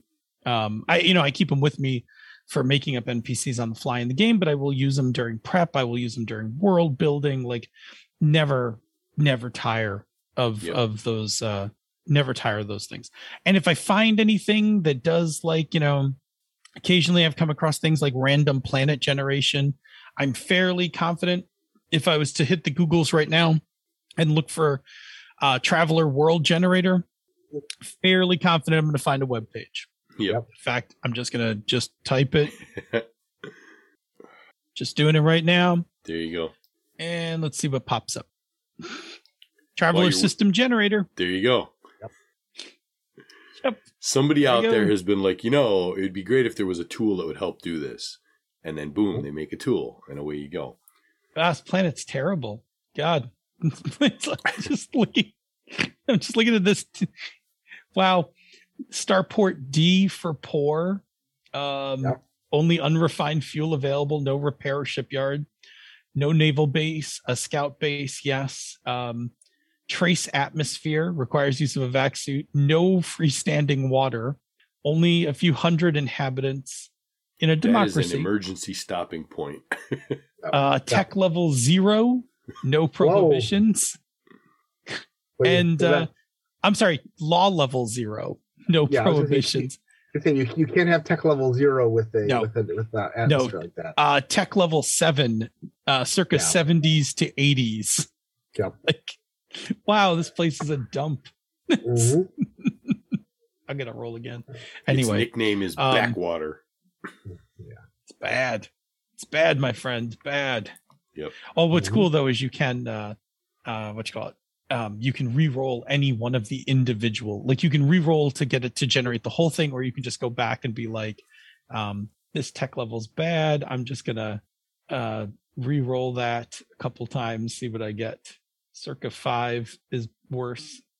Anyway. Cool. But yeah, I love those kinds of tools. Like when you can hunt down. It's funny you mentioned Vulgarlang, and I went and I plugged it into my browser search, and the little star was already filled in Chrome. It's like, oh, I bookmarked that at some point in the past already, so it's like I already knew about that one. Yeah. All right. Well, let's roll on over to the conversation corner then. All right. Let's get down into the stuff that's been keeping us going for a while here. I mentioned I've been working my way slowly through Parks and Recreation. I'm into season 2. Interesting show with an interesting format. I did not expect the it's like it's fourth wall breaking, but it's like a documentary. Like there's a film crew constantly filming them doing whatever they're doing. And it's like, okay, I get it. That's interesting. Not what I expected, but funny. There's some bits in there that are just like a little tiny bit cringy, but watching Chris Pratt, where he came from before he became Star-Lord, is like a very interesting perspective. Before you get the Marvel treatment. Yeah. The third and final season of Lost in Space on Netflix just dropped at the beginning of December. So I'm like 3 episodes into that season. I love the show. I'm having a real good time watching it. It's well written. It's well acted.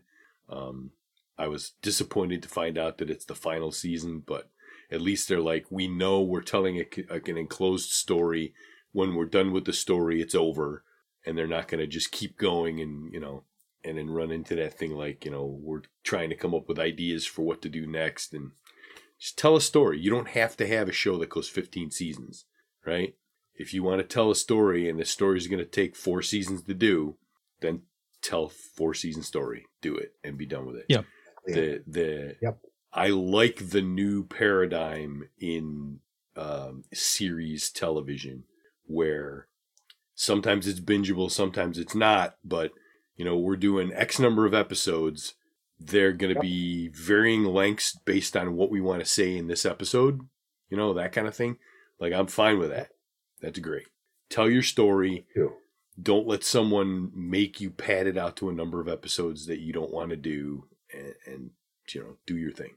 So that's cool. Yep. I started a chronological Marvel rewatch. So I'm watching the MCU in chronological order. Thankfully, they have in Disney Plus, they have a row dedicated to that. So they've got like a bunch of just different stuff based on what's like the new hotness. Like they've got a 10 Rings row. That's everything that's got something to do with the 10 Rings. They've got Phase 4, Phase 3, Phase 2, Phase 1, and then they've got chronological. And so you can sit there and you can go through. The only thing that's missing is the Hulk and the Spider-Man movies, because those aren't distributed by Buena Vista or Paramount. So, excuse me. So I'm going through that, and I just finished up Guardians of the Galaxy 2. So, I'm sorry, no. After Guardians of the Galaxy 1 and 2, it jumped into Winter Soldier, I think. Oh. So I've Winter Soldiered. So now the next thing up is Black Panther and Black Widow. Okay. Good stuff. I think. Very good stuff. Something like that. Anyhow, so I'm doing that. I bought some more Lego. And the other day, I just grabbed one of the new sets that I'd bought and I just put it together. I was having one of those days, so it was a slow day. So I just put it together. And the most recent one I bought 2 sets. I bought it's from The Mandalorian. It's the ship. I forget what but it's from The Mandalorian, the end of season 2, that ship that they go on, the Imperial Cruiser. Imperial Cruiser. I bought that set, and then I also bought the little armored troop thing that they used in the one episode with Cara Dune and Grief Karga. So they had that thing that they drove out of that complex and down, and they had that chase. So I bought that set. That was a small, and I put that thing together yesterday or the day before. That's not a bad build, and it comes with three stormtroopers, which was cool. And it comes with Grief Karga. Excuse me. Why is my internet unstable? Stop that. Here we go. Jerry and I decided that we were gonna jump back in and do some Valheim one night. So on Friday we were like, okay, let's do Valheim tonight, and that turned into a project because we said, well, let's get together around 8:00 and we'll jump on Valheim. And at about 1:45, I tried to jump on, and there was an update to the system. And because there was an update, you have to do an update on the server. I'm like, okay, fine. So I have Chris's credentials for the server because he was the one that set it up. And I jumped in, and it wouldn't let me log in as him because for whatever reason, it wanted to do a validation. It doesn't always do it. Apparently, it does it periodically, where it sends you a code by email. So I'm like, Chris, okay. I got to get So I had to wait for Chris to get back to me. And then he sent me the code when I tried to log in again. Then I was able to log in and update the server. And then finally, Jerry and I got on and we went out and discovered, well, I had already known it was a new thing, But we discovered that the algorithm for how this new creature is supposed to appear, I think it's broken because it's supposed to be kind of rare. And we ran into a shit ton of these new monsters in the swamp. And the first one kicked my ass and almost killed Jerry. And it was just Jerry was unaware there was a new monster in the game to begin with. But didn't I tell you before we hit it? No. We were there and all of a sudden I'm like, what the fuck is that? And it's basically, if you're a fan of H.P. Lovecraft, it's basically a dark young of Shub-Niggurath, and it is terrifying at the power level that we are at. Yeah. It's big, it's fast, it's immune to about 2/3 of the weapons that we have at this level. Yeah. And then I ran away from it because Bob died, and I was trying to get to a place where I could help Bob get back to his body, and there was another one. And I ran from that one back to the first one, which chased me to a third one. And it was a terrifying night of trying how you got away from 3 of them, I'll never know, but yeah. So that turned into an adventurous night in Valheim. But now we know the secret because they're super susceptible to fire. Fire does regular damage to them, but there are these things in the swamp, and then I'll move on from this. We don't want to spend too much time on it, but there are these things in the swamp that are these fire jets that come up out of the floor of the swamp, out of the water, and they spawn these little fire demon things called Surtlings. Well, if you can lure this monster, it's called an abomination. If you can lure the abomination to that jet of fire, that thing will just jack the hell out of it. So I got into a position where I lured it over there and I kept moving around to get it to kind of stay in the fire. And its health went, because it's got like 800 hit points. It's got a huge amount of health. And it just, and then finally it died. So I was like, whoo. Now I feel like you're going full Princess Bride on that. Yeah. Where are the ROUSs? And then to finish off, before I hand it off to Jerry, because the Queen was in town, got to visit with the Queen, which was nice. So we hung out for a while, and I am looking forward to the holidays, getting together with some people and hanging out, because there was that long stretch where it's like not hanging out with anybody. Everybody was in isolation and everything, and it's like we're back to where we can hang with our close circle of friends because we're all vaccinated and boosted and, all of that stuff. And now it's like, it's the holidays. At least we think we can. Yeah. All right. Enough of me. Jerry. I'll start with Valheim. Valheim, we had a lot of fun playing. How I escaped from them is I figured out real quick that they could not go between trees. And that while they were fast on the ground, they didn't attack as fast as trolls. So if I ran between trees, I could pause for a second to recover enough stamina to run to the next group of trees. And that's what I was doing, is I was just jumping from copse of trees to copse of trees. Occasionally knock a tree over and I could dodge it. But that was how I survived them, was stay out of the water and go from tree to tree. So that was my thing. My first big thing is friend of mine who does some artwork online and actually did some of the counters and artwork for the first game I wrote, decided to make a little tabletop battle game and for like skirmishes. And so he's asked me to help him write it. So I've been in the last week or so, I've been spending an hour or two a night just kind of going over some game design, which has been a lot of fun. It's fun to get back into that. I watched Jupiter's Legacy on Netflix, which is another superhero series. It's only 8 episodes long, and I think that's all they're going to do, or maybe it's 10 episodes. It's interesting, especially the modern day story stuff. It's every episode is split between the adult characters today and then the adult characters when they got their powers back in the 20s. And it's a lot of fun. The modern day stuff is good. The 20 stuff, they could have cut that down to like a half hour of backstory. But the rest of the series is really fun if you like modern superhero stories with a lot of twists and turns and some decent superhero on supervillain action. It's a lot of fun. I'm still catching up on Dexter. There should be a new episode this week. We got to do some Cortex with Phil, as I discussed. My wife had never seen Shang-Chi, so on Thanksgiving we sat down with her sister and watched it, and it was just as much fun on a second watch through. I've been on a superhero kick, so we also watched Aquaman, and I've only seen it once, and I forgot how much I love the fight with Black Manta. As a child who grew up in the 70s and 80s watching the old Super Friends cartoons and the Aquaman little 7-minute shorts, to see them get Black Manta right from the get-go, and the fight sequence between him and Aquaman is just a lot of fun. So with that super thing in mind, I found out that there is a cartoon on Netflix set in the Jupiter's Legacy era, our world, called Super Crooks, about a bunch of very low-level super-powered criminals who decide to pull off an Ocean's 11 style heist, and it goes very badly wrong. So imagine a bunch of criminals trying to pull off a heist, and but they've all got superpowers, and so do the people chasing them. So it's a comedy. It's an anime thing. Last couple things.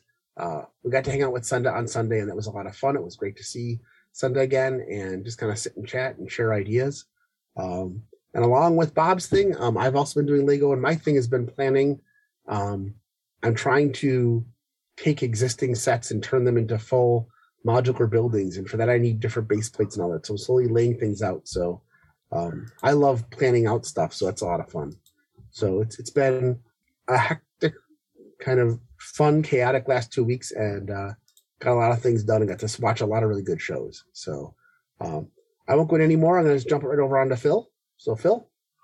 Yeah. As you said, Sunday was in town. But backtracking to that, I did the whole Thanksgiving thing with the fam, which kind of killed all of my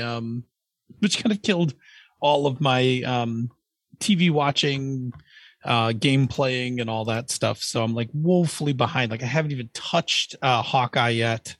I'm behind multiple episodes of Disco. I'll be doing catch up like for the next week or so to kind of get caught up. It's also a good reason for us to go on hiatus because I can use some of that time now to watch some of the shows I've been behind on. I did get to have lunch with Craig while I was down in Connecticut. That was a lot of fun. It was really nice to kind of see him catch up again. Talked about Cortex Prime. While Senda was here, we did a session 0 for a one-on-one Thirsty Sword lesbian game that we're going to use our Long Live the Queen setting that we came up with. It's a complicated setting.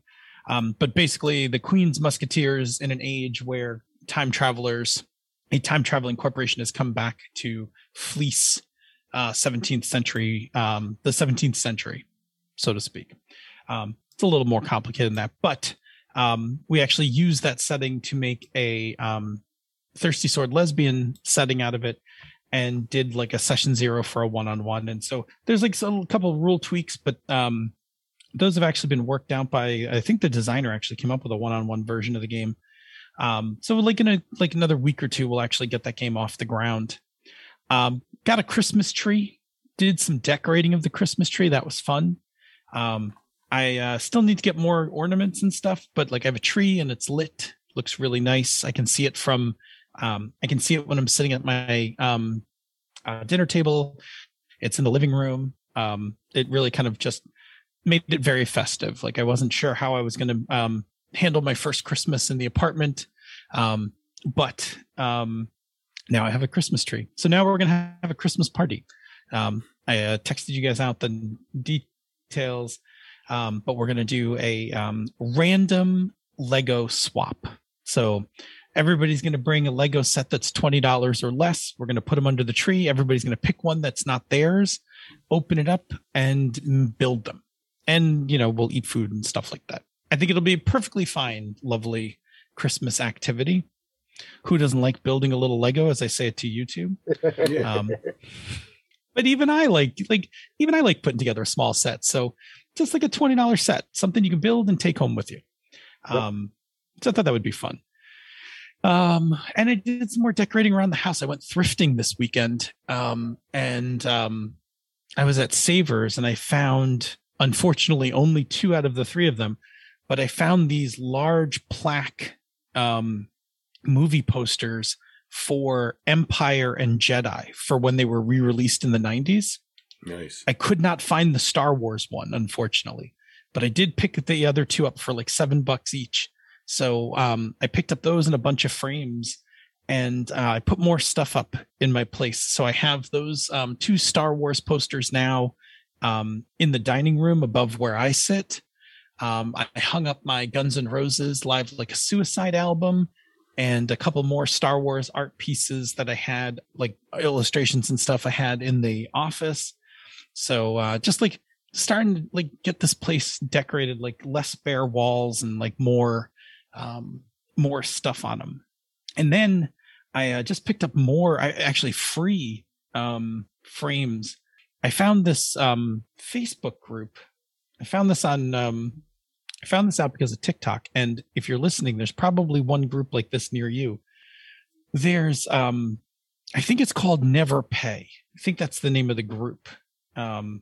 I'll check in a few seconds. But what it is, it's a group on Facebook. And what you do is you find you find where you're located, right? So you, like geographically, there's like one of these groups for different areas of the city.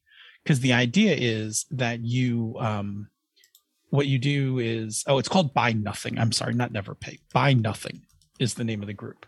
And you find the group that matches your neighborhood. And the idea is, it is people who have stuff they want to give away or stuff they're looking for to see if their neighbors might have it, but you can't charge anything. So it's just like you want to get rid of something, you just put it on the group. And if somebody wants it, you just put it outside your door and somebody comes by and gets it, kind of thing. That's cool. So I joined it the other night, and sure enough, this morning, somebody was getting rid of like a bunch of frames, including like 2 collage frames. And I was looking for collage frames for pictures of my kids. So I got like 2 collage frames plus 3 more frames for nothing. Just contacted the person, was like, oh, I'm interested in them. She's like, I'll put them outside my door. I'm like, I'll be buying in like, 20 minutes. Nice. Picked them up. Cool. I have some stuff I want to get rid of that might work that well. It's called Buy Nothing. Like if you're not looking to make any money on it, right, and you just want to get it out of your house, you can just join the Buy Nothing group.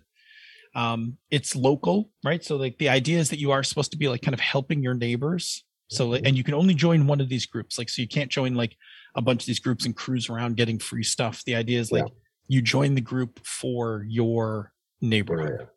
Yeah. So like I'm in the Buy Nothing West Amherst, Tonawanda area. So anyway, it's on Facebook. There's a lot of people in your area. Yeah, it's pretty interesting. The things that it's pretty interesting. Some of the things that come up. I mean, like some of it, I'm like, no, not interested. And like, but again, like I just flipped through and I was like, oh, I totally could use some more frames. So, boom, free frames. Cool. Anyway, that's what I've been doing. Senda was here. It was fantastic. Like great time. Had a lot of fun. So, but like I didn't really like. I don't know. Haven't done much of anything else. We did watch a bunch of Cowboy Bebop because I was determined to get her caught up on Cowboy Bebop because so good.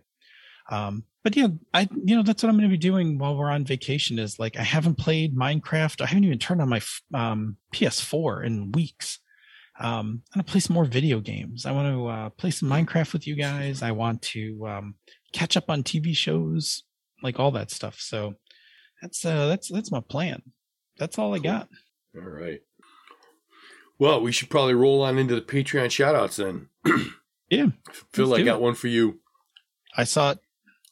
All right. So thank you very much to Brandon Barnes, Brandon Michael Smith, Brantley Harris, Brian King, Brian Kurtz, Chris Steele. Yeah. Cubano, Eileen Barnes, Eric Mengi, and Heptalema. And thanks to everyone for listening tonight. Yeah. In a few weeks, if you are free on Tuesday evenings at 8 p.m. Eastern, 6 p.m. the Queen's time, come join us live on Twitch, where you can chat with other listeners in the awesome chat room for life and ask us the occasional questions. Cannot make the live show? Check out our podcast each week, wherever you get your podcasts.